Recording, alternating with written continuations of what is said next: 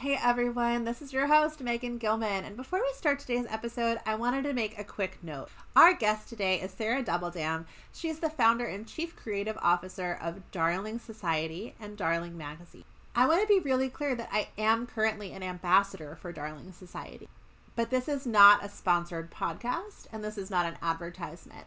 This is just one of those cases where I happen to be an absolute screaming super fan of Sarah's work and of Darling the brand, and was lucky enough to become involved in a more meaningful way.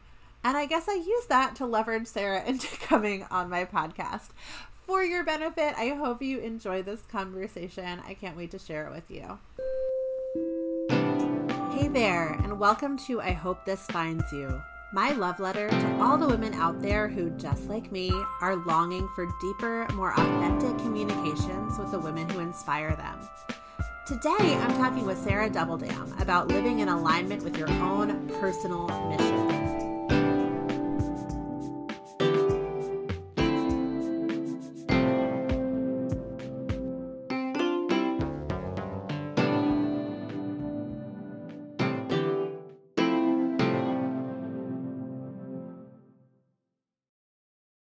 Hi, how are you doing today? Good. How are you? Sorry, I'm trying to turn up my volume. Are you recording this? You are, right? I am. My process is sort of like record all of it and then like go back, listen, and edit. Cool. How are you? I'm doing well. I'm going to be honest. I'm like a little really excited, nerve-sighted. Don't be nervous. No, I'm happy, but also like I've had this like feeling for a podcast for a while. It was partially inspired by what I felt when I was reading Darling and at the Darling retreat. Oh, cool. So when I reached out to you, I was like, fingers crossed. Like I don't think she's even gonna like see this message, and I'm so excited to be able to have That's awesome. you on the podcast as one of my first guests. I'm really grateful that you said that you'd be a part of this. Well, thank you. Yeah, we're just grateful you're one of our ambassadors and I follow you and you just post so much and it's so meaningful. So we're grateful for you just being on board. So happy to do it. Well, thank you. Sarah, I wanted to start off. I actually texted a few of the friends I made at the Darling Retreat, and I was like, Sarah's going to be on my podcast today. Nice. I'm so excited. What are some of the things that you would want to ask her? And one of the questions that I wasn't expecting was, what do you find really inspiring? What are your go-tos when you are maybe having a creative block or you're not sure what to say or what to write because you are such a prolific writer? You write out emails for Darling and content for Darling every week. When you don't feel like there's something naturally wanting to come up, what are the sources you turn to inspire yourself? Oh, that's such a great question.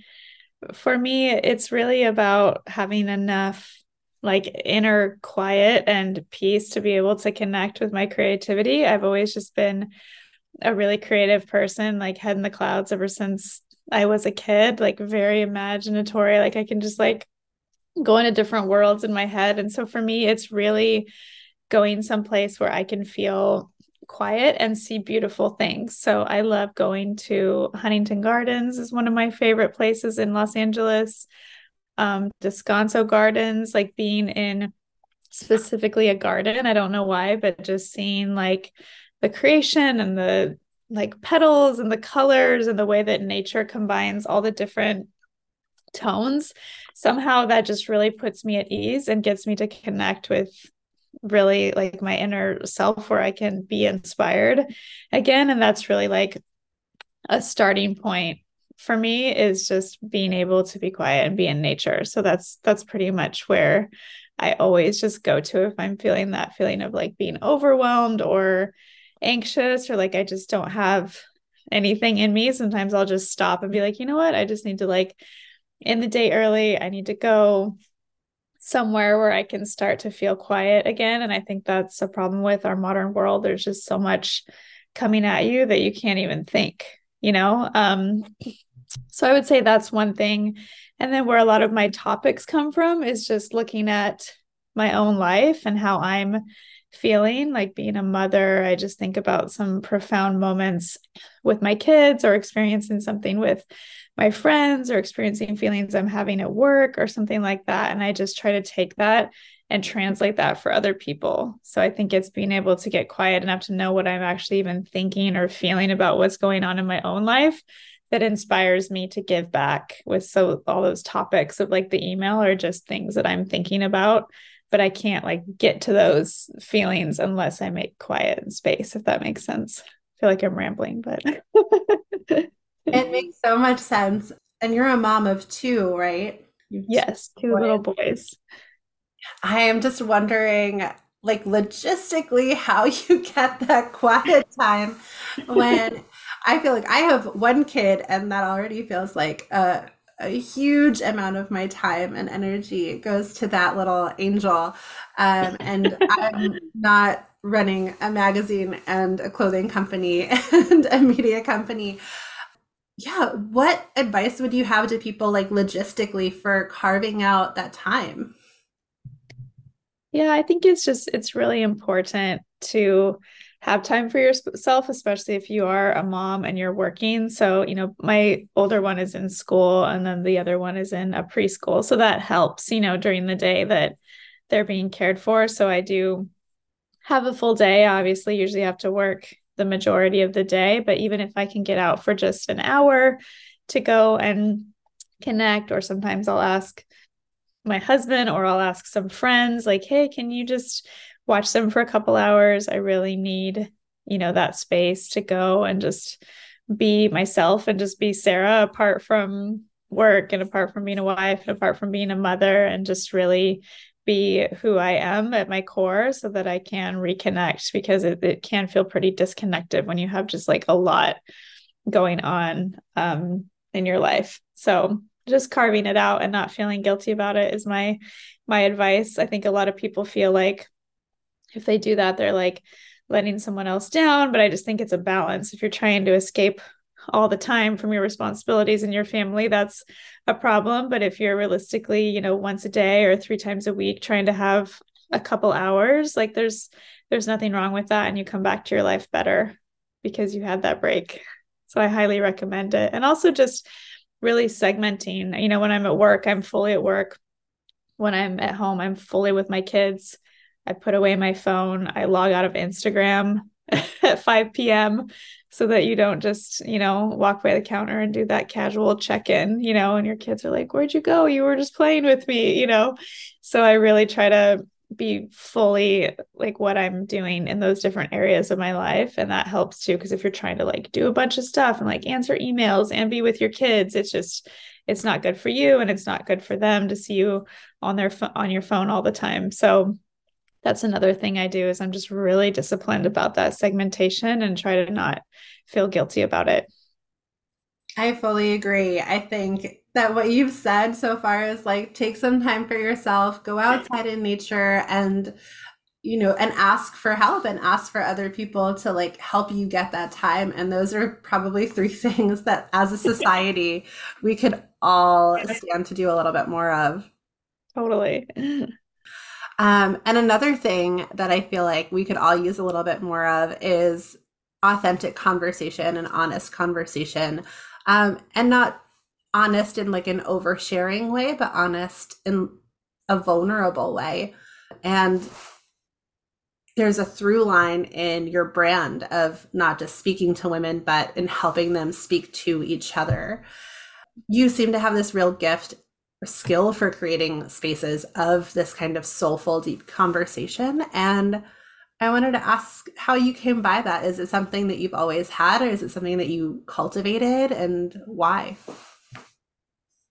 Well, when I started Darlene, my best friend Kelly and I were just having a conversation about how it is really hard to have those honest conversations sometimes. Like you go to a party or a dinner or something with a bunch of women, and the conversation just like stays up here. It's just like, oh, like what TV shows are you watching? I love your shoes. Or it turns to gossip, to be honest. Women are usually prone to talk about one another. I don't know why, but we just love that juicy information, sometimes we're like drawn to it, it's just like something to talk about or something to say because it's exciting or it elicits a reaction in people. And so when we started Darlene, we were saying we need to have like real conversations, and we don't want Darlene to sound like it's the voice of a real friend and like friends talking to one another. Like we like to talk to one another. And so that's the style of writing that we developed. That's how we tried to prompt our writers, is think about like you're writing this to your best friend. Think about like you're writing a letter to someone that you dearly love and it's handwritten, just trying to put those kind of pictures in people's head around the meaning of your words and what you say.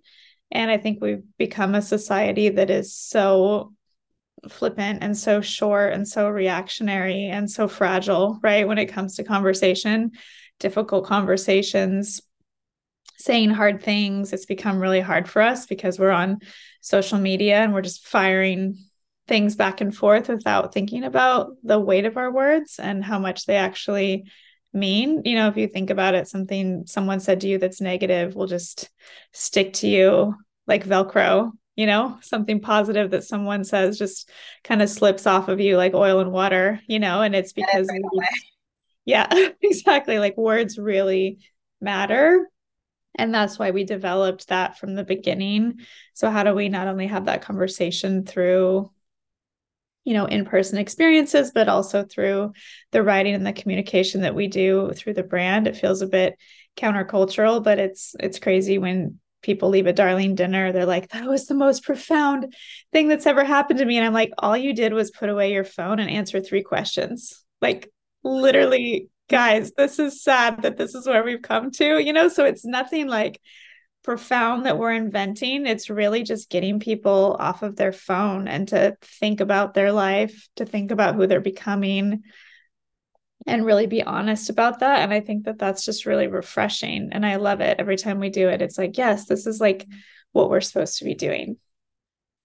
It is so refreshing. It's one of the things that I really found myself craving, especially through the pandemic. And I wasn't having a lot of, I wasn't having any human in person interaction with anyone except for my husband. And I don't live close to family, and my in-laws, Yeah, they would like come to the end of our driveway, and that was sort of their, that's where they felt comfortable. totally. And so afterwards, I started, I can go see people, and I joined a mom's group, and I started venturing out a little bit. And I was really looking for that like deep connection and real conversations and a place to be vulnerable. And I was like frustrated in a lot of ways. I remember coming home from one of the meetings of my mom's group, frustrated that it felt like we were at a table full of women who were just trying their hardest to be pleasant. Mm-hmm. So I felt so lonely coming home from that dinner because I felt like we spent 2.5 hours together and still I didn't get to see anyone and I didn't feel seen at all, you know? Mm-hmm. That totally makes sense. Yeah, it's like the power of an intentional conversation or an intentional gathering is really, really amazing. I know that's kind of my pet peeve, is gatherings that don't have any format and no one's being directed anything to do or say. We naturally just don't go there. And it takes a lot of courage to be the one to ask the question or to say like, okay, now we're going to like do this. And it's hard and awkward, but I do it all the time and I've gotten used to it. So it's kind of fun to see people's reaction and just let them sit in that nervousness, and sit in that awkwardness. It's good for us, I think. Yes. And the outcome is so much better. So like in contrast to that, where we all had things Mm-hmm. in common, we were all moms with kids around the same ages. We've all just been through this like pandemic sort of together. Totally. And we felt so isolated. And then I did my first Darling gathering. Mm-hmm. It's very small because I have a very small house. And so I think I invited 5 women. I ended up having 4 at dinner. And I printed out questions and I was like, we're gonna do the questions. Like, I don't care how silly or awkward doing the questions. We could talk about other things also, but we are doing the questions. Mm-hmm. And at the end of that evening, we felt so connected and everyone was exchanging numbers. And I've had these same women ask, I'm like, oh, can we get together again? I would love to see them again. I would love to deepen That's that. cool. Yeah. So And impactful. yeah, it's such a difference if you gather with an intention and you stick to that intention Hmm. versus sort of letting it like roll with it and seeing what happens. Yeah, I totally agree. That's awesome that you've done that. I love that. Yes, multiple times now. My latest gathering was a toddler tea party for, So cute. That's so fun. yeah, it was delightful. And the parents really had a blast just vibing, like creating this beautiful special moment for our kiddos. So that was fun. So fun.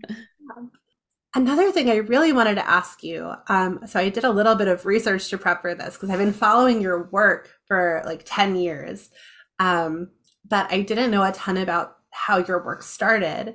And I found that you started Darling pretty quickly after you graduated from college. And that floored me because I know a lot of people who wanted to be magazine editors when we were in college. And when Yeah. they were shooting for like, maybe I can get an internship at a magazine, or um, maybe I can, work my way up, or maybe get a writing gig or freelance. And I guess the question is sort of like, where did the audacity come from to just start not only your own magazine, but a magazine that was so counter to some of the industry standards of retouching every single photo? And women's magazines, aside from Darling, primarily talk about what cosmetics you could wear to look younger, or what kind of bathing suit would look best on your body type. Yeah, right out of college, I actually wanted to work in film because I really believe in the power of story and of, you know, telling people's stories that are meaningful and showing things that are redemptive and that, turn around for good and just bringing good things into the world. And so I wanted to work in the film industry. And so I had a few internships up in LA. But it actually, Darlene started over a coffee with a friend, my friend Kelly, who I mentioned earlier. And her and I were just sitting down at a coffee shop and we were like, why do all women's magazines suck? Like they're terrible. They talk about other people, they gossip about celebrities. You can't afford everything. Everything is retouched. Like this is not helpful. And we needed so much advice in the time. Like at the time, her and I were both like depressed. We were anxious. Both our boyfriends broke up with us. We were like living in a house with 5 girls. We were sharing a bed, sharing makeup, sharing shoes and clothes because we were the same size. And we were like, what are we doing with our lives? We have straight A's from college and we can't do anything. So there wasn't a lot of confidence there. I will say there was just an idea. We were kind of in a low place and we were both working at a pasta restaurant together and just had this idea randomly. We're like, well, if all the magazines are terrible and there's a hole in the market for a good magazine, let's just start our own.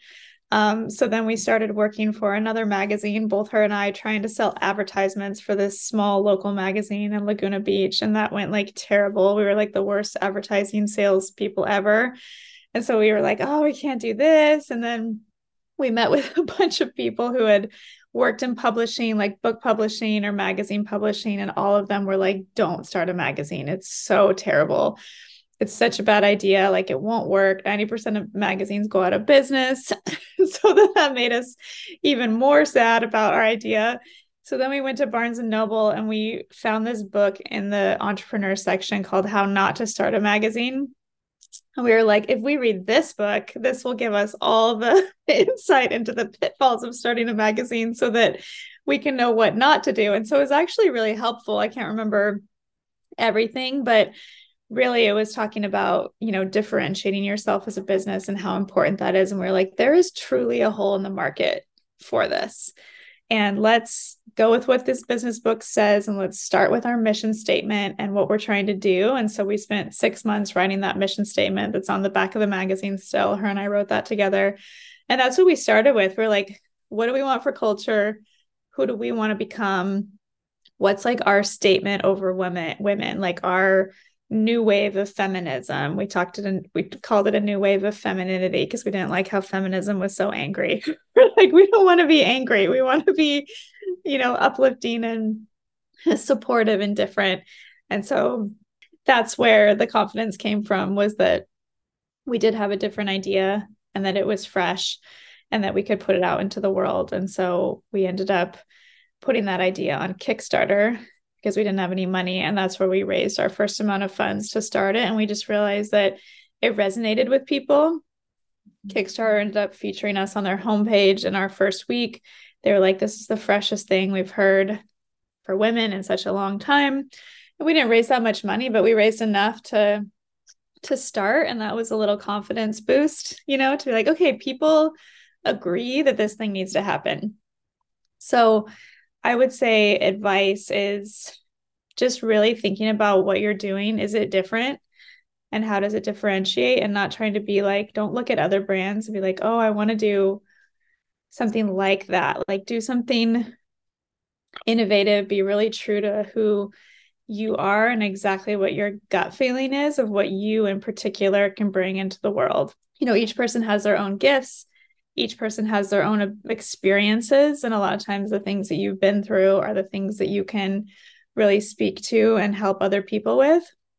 So I would say, like, look at your own pain, look at the own hardships you've been through. How can you turn those things into good, and how can you use those to help other people? Because really, at the end of the day, we're all just searching for love and acceptance, like you said, and to be seen and to be known. And so if you can do something that's encouraging people, that's helpful, that's bringing good into the world, people are going to be attracted to it. And just being as genuine as you can to yourself is my best advice. And then I would say, as far as confidence, you probably won't feel confident, but you can be tenacious. And that's the thing I would say to stick to. Like, most days I don't feel super confident. I'm like, oh my gosh, like this isn't going to work, or this happened today or that. But I'm like, if you just keep going day by day and keep building really consistently with what you can do, that ends up turning into confidence, because you're like, look at what I did, like what I built the last few days, like look at what I built the last week, like what I did the last month. And those little things and decisions build up, and then you start to become more confident in what you're doing. But it's really about sticking with it, which is also a bit of a tough message in our culture. I think we want everything to happen fast and now. You mentioned the mission statement was where the magazine started, and sort of how you got the momentum and the focus to move it forward, and what resonated with people. It's something that's printed on the label of every piece of clothing, which I love. Yes. I actually have it like framed and hanging up in my kitchen for when I have gatherings. I love that. That's cool.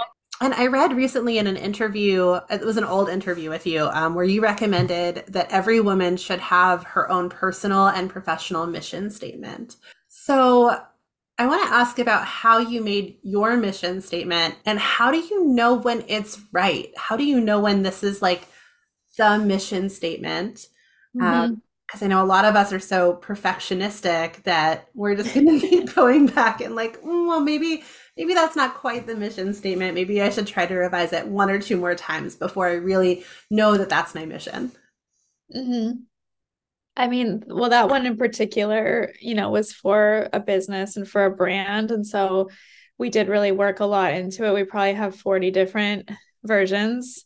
Like our tagline, "You are a work of art," used to be called Soft Revolution. That was the first name that we had for it. It was just a Soft Revolution, and it said it on our business cards and everything.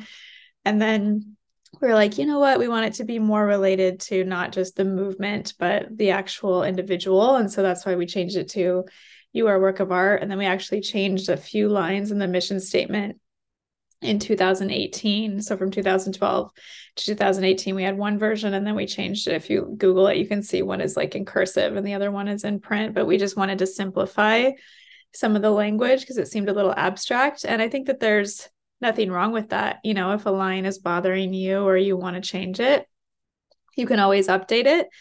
But yeah, we worked on it a lot. And I think you do need to be really thoughtful about it. And we looked up each word, in the thesaurus, in the dictionary. like, what does this word actually mean? Like the word manipulation, like the word generosity, like the word vanity. Like there's some pretty strong words, like the word catalyst. There's really strong words in our mission statement, and some of them we had to replace and tweak a little bit. And I think it's just fun, again, going back to what I said, that with the power of your words is realizing like, what words do you want to speak over your life, over your business, over the direction that you're going, and just really craft those together, in a way that works for you. I really want to make one for my family pretty soon, because my kids are getting to that age where they might understand that. Like, we are a family that is generous. We try to host and be inclusive. We want to do all these things, and put it on our wall so that my kids grow up knowing like, this is what we are like. We're focused on a lot of things, but this is what we're like particularly focused on as a family and what we want to be known for. And that's a cool way to think of it too. Like, how do you want to be known for? How do you want to be perceived? What's it like to sit across the table from you, or to be on the receiving end of your words as a person? I think that it's interesting to just consider, what you can craft about your life and who you want to be. And if you're starting a business, what you want that business to be, what you want people to think about when they see your logo. They're going to attach a message to it. They're going to have a feeling when they see it. And so that's why words are really, really powerful, because they can really move people. Like, that mission statement is actually our best selling product of all time, which is hilarious because we sold a magazine, and now we sell clothes. But over the last 12 years, like, a poster of that statement has been our best selling thing. And it's just goes to show that people are really moved by messages and by stories and by quotes. So if you can create that for yourself and your life or whatever you're doing, it can be really powerful, even if it's just motivating you and it's on your own mirror.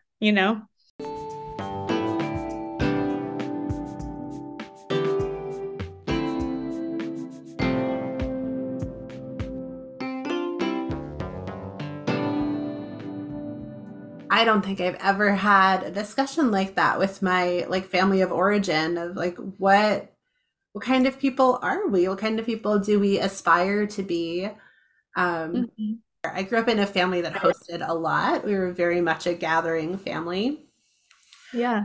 But it was never like, oh, we're a gathering family. It was just like, well, everyone's here all the time, and that's just sort of Yeah, but that's unique. Yeah, you were cultivating something and people knew you as that, but to name it is kind of cool, because we do tend towards certain things, and then there's some things that we struggle with that we might need to say out loud or try to pursue more, that we want to be.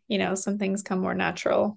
well, and as Something. a life coach, that's something that I work with clients on all the time is just, well, I will often be like, what are your core desired feelings or what are your top three Mhm. values? And I haven't put it into a mission statement because that can be, not everyone loves writing, not everyone thinks really well in words, but Right. I am always drawn to people who seem to know and intentionally live their Hmm. core values. And Right. I think that's such a powerful thing to teach, you're the younger members of your family and even, some of the older members of your family that you can tune in with this and you can do it on purpose instead of just sort of floating around through life. Exactly. Yeah, I'm excited to write the family one pretty soon, now that my son can sort of read. See how that goes. Um, One question I have for you is Darling has brought you in to the sphere of so many wonderful women. I know that I found like my financial advisor through an issue of Darling. There's so many impressive people who have been highlighted in the magazine and now amazing partnerships with the clothing line. Who are some of the most inspiring people that you've met through your work at Darling? The first person that comes to mind would definitely be Brene Brown. Speaking of being nervous on a podcast, I was pretty nervous interviewing her, because she's just so intelligent and so cool and fun and just innovative in the way she thinks. And so I really admire her, and just how she like broke a lot of boundaries and boxes by the books that she wrote, and also just being able to interview someone who is, such a big deal, but is super humble, willing to talk to anybody, was like really great, took the time for me. And I just love that when someone is really great in your, when you see them out there, and then when you actually get to connect to them, they're just as good. And then I would say another person I really loved was Seth Godin. He's a marketing guru.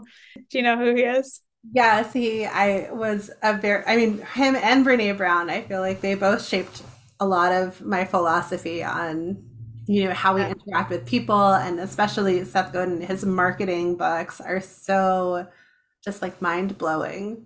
Mm-hmm. Yeah, but I wrote him and I was like, there's no way he's going to respond. He's such a big deal to our magazine. And I told them exactly what it was and how we were the first magazine to not Photoshop women and what we were trying to do with conversation and all types of stuff. And he just wrote back, I like it. It's disruptive, period. When do you have time for a call?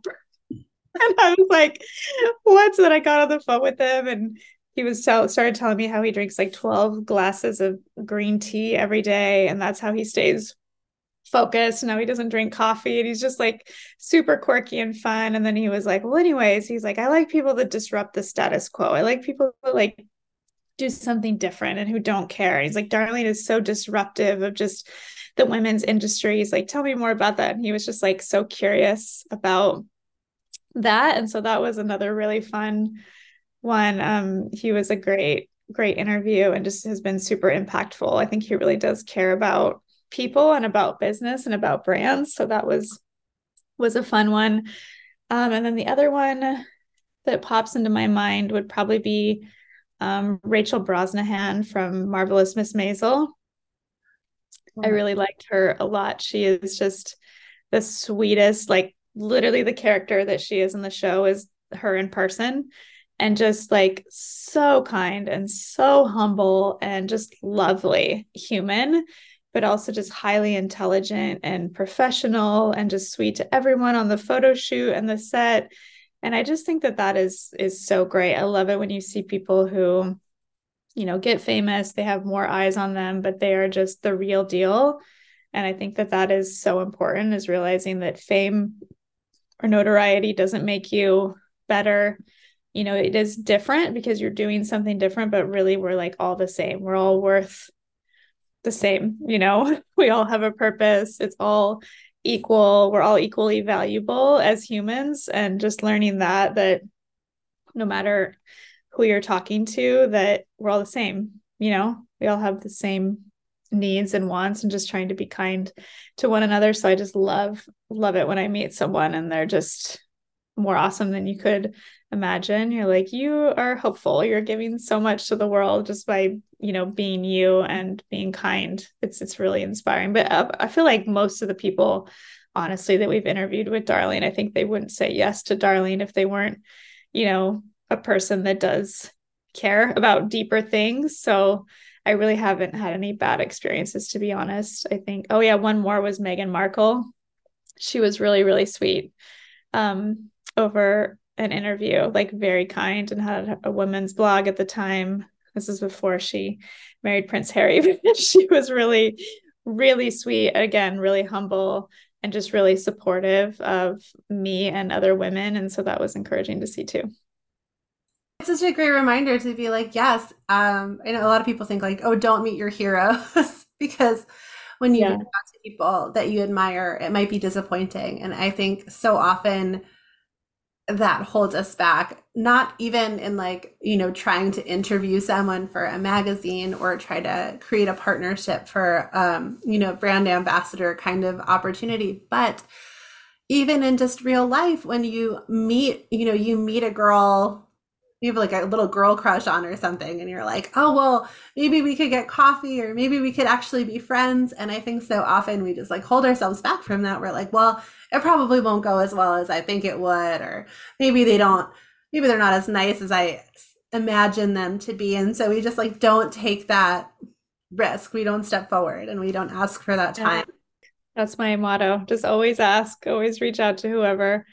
Yeah. It's always an honor when people you do work and people admire it, because a lot of times you're just working really hard. You don't know if anybody sees what you're doing, and so to have, like, everybody likes that. I think no matter how famous you are, it's a great feeling. So really honoring what someone does and always asking has always been my motto.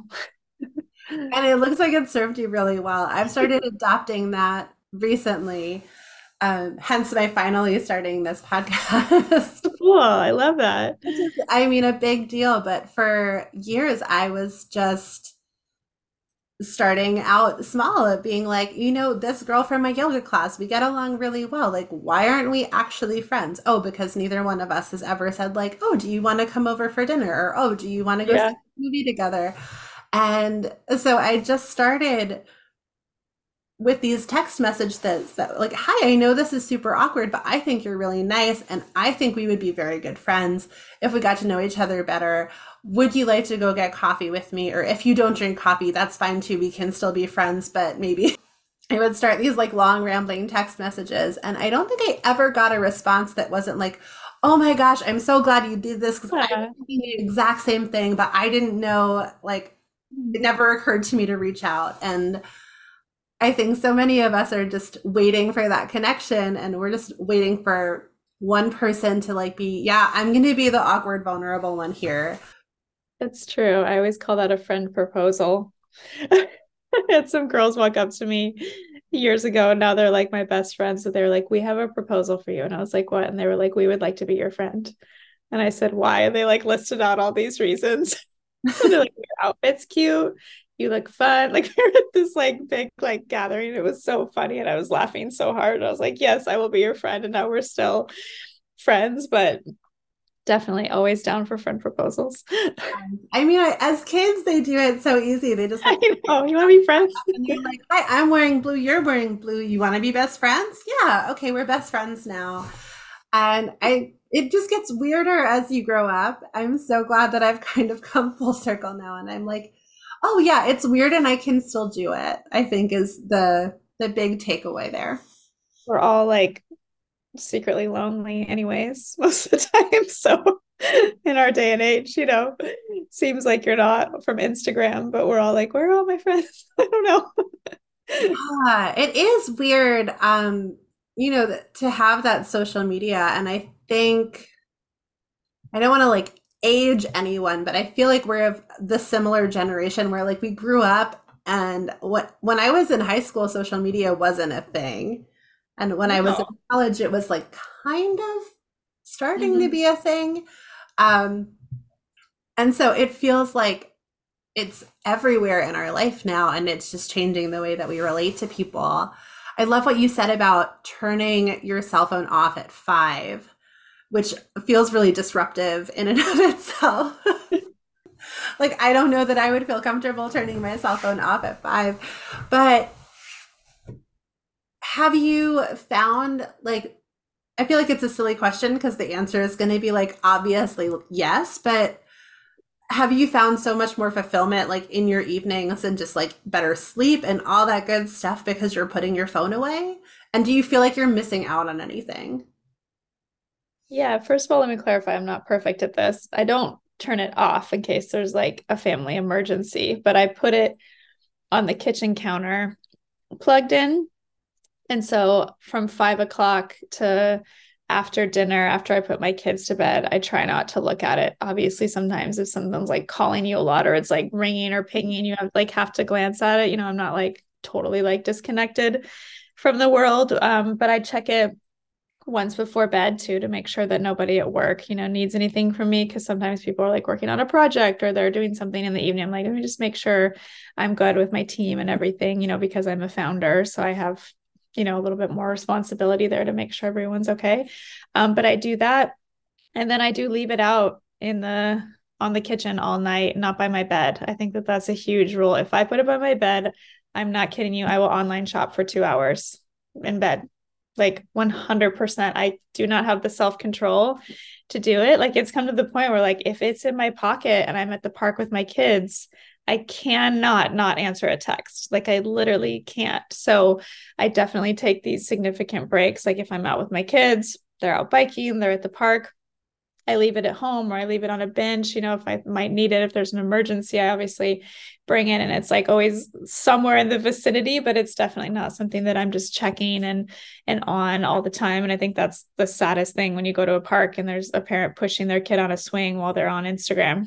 It's like you're missing like the full present moment and what that's doing to your brain with just distraction, your ability to pay attention. Like I feel it so quickly in myself if I pull it up. It's just like anxiety. It opens up this whole world of just other things that I'm like thinking about and worried about and issues going on in the world that I'm just not meant to carry in that moment all the time. So that's definitely what I attempt to do, is just take those like significant chunks, especially after work, just being like, no, I'm gonna do dinner, I'm gonna play, I'm gonna do these things, and then I will do a quick check-in because I have responsibilities, but that's it. It seems harder in a world where a lot of your work is on your phone, a lot of just like I do a lot of my work is like on social media and connecting with new people and checking and responding to emails and designing graphics, which all Yeah. of them live on my phone. Um, also, I think it's hard because a lot of us still struggle with people pleasing and we get stressed. Like, if I get a text and I don't answer it immediately, will my friends now hate me? Am I now like the pariah of, the carpool text chain because I'm not hopping in and being, and contributing to this text? What's your relationship with people pleasing been like? And I would love to just talk about that. I think everyone has a really unique relationship with it. Yeah, I mean, I think that I've grown a lot in that area over the years, especially having a business that has a really strong point of view and everybody's got a lot of feedback and nobody's ever happy when you have a platform of any kind. And so learning that like you're really not going to please everybody. I was at a conference the other day, and a business conference, and the founder of Beauty Counter, it's like $1 billion company. She was like, just accept that everyone's going to be mad at you all the time. And she goes, but you need to stay on your train and be like, I created this train. This is the way this train is driving. If you want to be on this train, great. If you don't want to be on this train, you can hop off the train. But like the train is leaving the station and it's not turning, it's not going backwards. So this is what's happening. And I just love that mentality. And I relate with that so much. I'm like, here's my vision. Here's what I'm doing. It's genuine to me. Here's what I believe about life and the world and what's important. And I'm going to be bold and I'm going to put that out there. And I'm just going to accept that it's going to make people upset, or they're going to take it wrong, or they're going to think that we don't do what we say we're doing. Like, it's just, there's always going to be someone with like an opinion, but realizing that most of those people aren't doing the thing themselves. They're usually not. And so for me, I just try to have compassion and be like, oh, that person must be like really unhappy with their life, or to have the audacity to send a message like that is like really sad. So I've come to the point where I try to have compassion for people that are being cruel or that are being internet trolls or whatever is happening, and just be like, you know what, like this is what I'm doing, and I'm just going to be confident in that, and not worry about it, and not worry about I don't have to make every single person happy. I love Mother Teresa has this quote where she says, like, if you want to make the world a better place, like go home and love your own family. Like, love your family. I care about what my husband thinks about me. I care about what my kids think of me, my immediate family.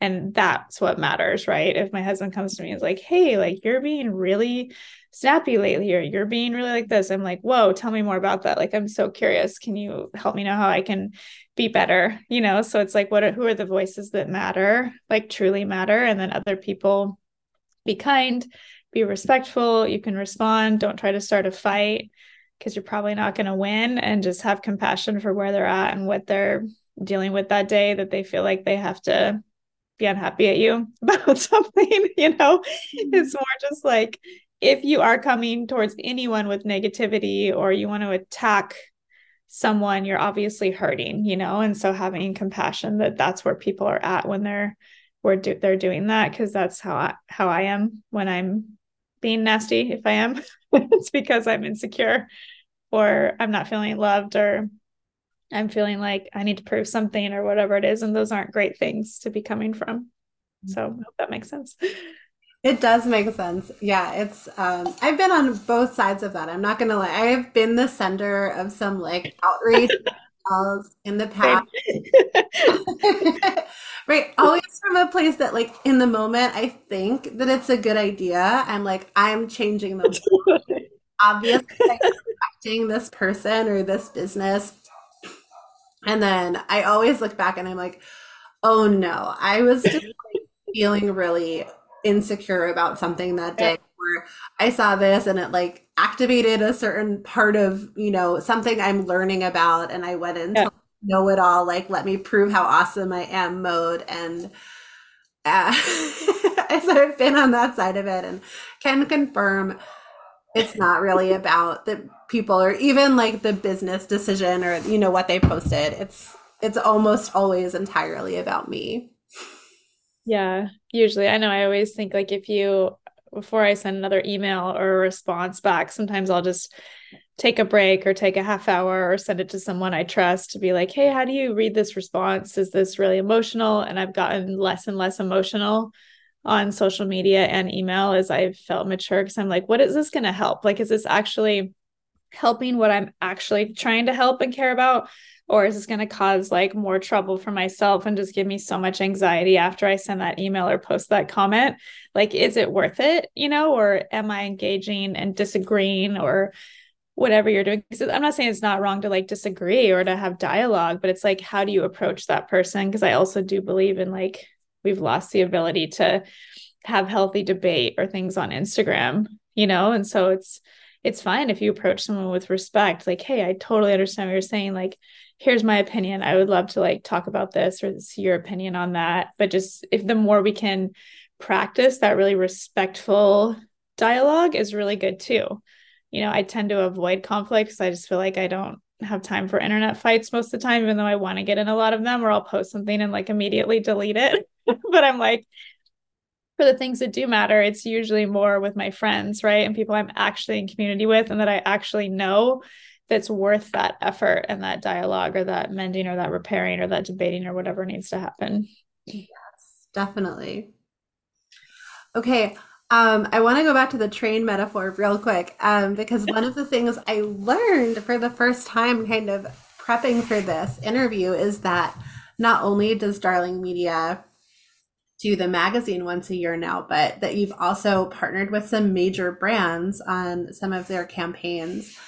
And I was really impressed by the brands that you've worked with, like Aerie, Alaska Airlines, Nike. And I was also really impressed and like surprised by the brands that you intentionally haven't worked with or the ones that you turned down. I know that you're very like intentional about your mission statement and aligning to that. But was there any doubt or like worry or struggle about like, oh my gosh, these major brands and like all of this money and it could really grow us, it could grow our message. Do they really want to get on board with this like non-retouching thing? Or are we Right. changing the like I could feel like there would be so much temptation to be like, yes, we're gonna change the world from the inside of these crazy organizations. What was that like for you? Um and what did it teach you as a business owner? Yeah, it's interesting over the years as we were just really standing strong for our own mission and the way we spoke to women and represented women through photography or editorial. We had brands coming to us, specifically Aerie and Alaska Airlines were actually inbound, and they had, conversation with us like, we love the way you speak to your audience and we want to talk to our audience in a similar way. Can you help us do that? Which was really cool and just flattering to think that they felt that from us as the audience and they wanted their audience to feel that. And so we created different pieces of content together and different experiences and retreats and dinners and things that were really meaningful. But then we did have some that, would come to us offering a lot of money. Like, I'll give Victoria's Secret as an example. This was back in the day before, they refused to, they were retouching their models like crazy, like actually shaping their bodies, like using one size of model, like a very stereotypical type of woman, and she was like known for one thing, which is being sexy. And it was just like not our vibe. I was like, I don't think people would understand Darling and Victoria's Secret coming together. Although in the beginning, Victoria's Secret was one of the brands that we were like, someday they will have like different size models. And now you go in the mall and they totally do, because they had to do this crazy rebrand, which I respect, like it seemed like it took a long time, but I do respect it when brands are like, okay, like we have to own this and like totally change. But I said no to that partnership, and it would have been a lot of money and to create something for them and put our name on it and cross promote. And I was like, you know what? I just don't think that your brand is like aligning with the direction that we're going, that our train is going. You're still very confidently going your direction.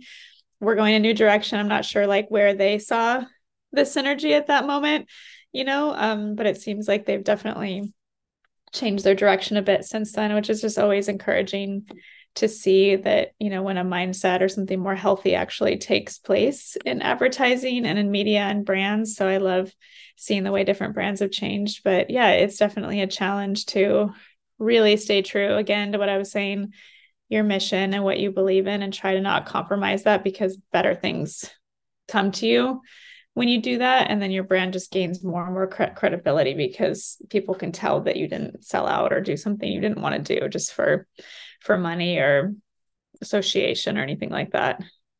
It's clear through everything that you see of Darling, like the social media, the emails, the ambassadors that you partner with and choose, and that there is a commitment to that mission all the way through, and that there is a intentionality behind every action. And I think that's what really drew me to it. I'm not a fashion person. Like, people who know me in real life know that I am not like a clothes person. I don't do a lot of shopping. So what really appealed to me about Darling was like, well, I know it's going to be like flawless because it's Darling, and I know that they're going to do it in a capsule, so I won't have to go shopping for like another couple of years. This is great. But you can really see that commitment Thank to you. through everything that you do. I think that's one of the things I find so inspiring about your company and your presence. So thank you for that. Thank you. I hope you've been enjoying the capsule and been able to make a lot of outfits. It seems like you have on Instagram. I have. I used one as a Halloween costume too yesterday for a trunk or Great. I have a couple of rapid fire questions before we sign off. Is that okay? Yes. All right. So the first one is, what is the last book that you read and absolutely loved? The last one I read is actually an old one, but a good one, called The Alchemist. By Sure. Paulo Coelho, is that right? Yes. Yes, I think that's how you say it. Yeah, it's just really ethereal. It's about life and purpose. It's really cool and really creative. And it's like set in Egypt, and it's just really, really interesting. So that was my husband. I don't have a good attention span. I actually don't read a lot, to be honest. I write a lot and I edit a lot, but I find it, because I do that, I have a hard time like relaxing and reading. And so he was like, you'll like this book. It's very imaginative. So that was the last one. It's nice. It's a short one too. So if anyone, I was able, I don't know if I have time to read it, you do. It's wonderful. Yes. Okay, question number 2. What is your current go-to song for when you need to feel like a complete badass? Um, right now is Taylor Swift Bejeweled, Yeah. believe it or not. She says, when I walk in the room, I still make the whole place shimmer, and I'm like, that's a good line. I just think that she's like, speaking of confidence, she's just so insanely confident. And it just makes you think like, I can be confident too. Like, I can be a confident woman who just fully goes for like exactly who I am. And I think that, whether people like her or don't like her, I think that she is so confident. And so that song just reminds me like, I can do this. Definitely. Taylor Swift has always been someone I look to for that because I know now it's like, oh, it's easy for her to be confident. She's a billionaire now. She's sold out all these arenas. But like at one time, she was a 16-year-old girl whose high school classmates were making fun of her for this music thing she was trying to do. And you just sort of have to Really? push through it. You know, she has her moments where she doesn't feel confident too. It's not easy to do what she does at her level. So, we probably actually share similar feelings with her. Well, we know we do because of her songs. Yeah, totally. We know. We know her. We're her best friend. My last question for you is what is one daily practice you have that you feel keeps you in touch with your best self? Oh man, I wish I could do it every day.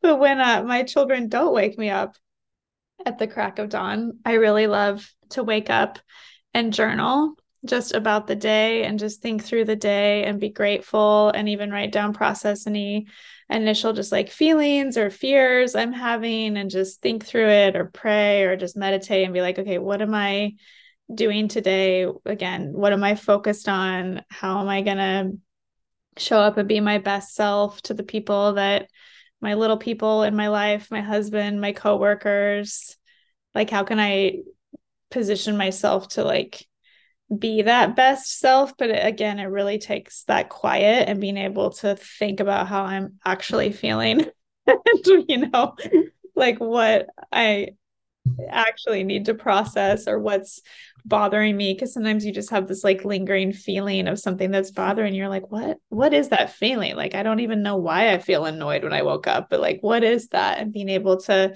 connect to that and get rid of it. And just like the theme of our recent magazine is like reframing the way you're thinking and you're waking up. So I would say it's that journaling and that reframing every morning that really helps me, but it does not happen every morning, I will say. I will honor that. It's not about consistency doesn't mean perfect. Consistency means like more often than not, Yeah, within a day. exactly. Oh, in the span of this like season, how many times did I wake up and journal? Yeah. Yeah.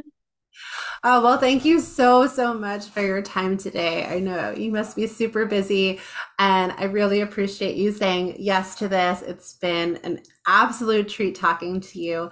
Is there any last thing that you want people to know, maybe if they haven't interacted with Darling yet? How can they find it? And what would be a great way to get in the door? Yeah, well, first of all, thank you for having me. It was a lovely break in my day, deep conversation, which I love. And thank you for being an ambassador and for putting your voice out into the world with this podcast. That's really cool. So, first of all, that. Second of all, you can find Darlene at darlenesociety.com or just at Darlene on Instagram.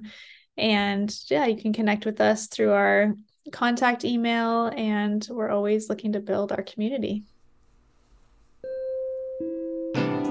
Thanks for listening to I Hope This Finds You.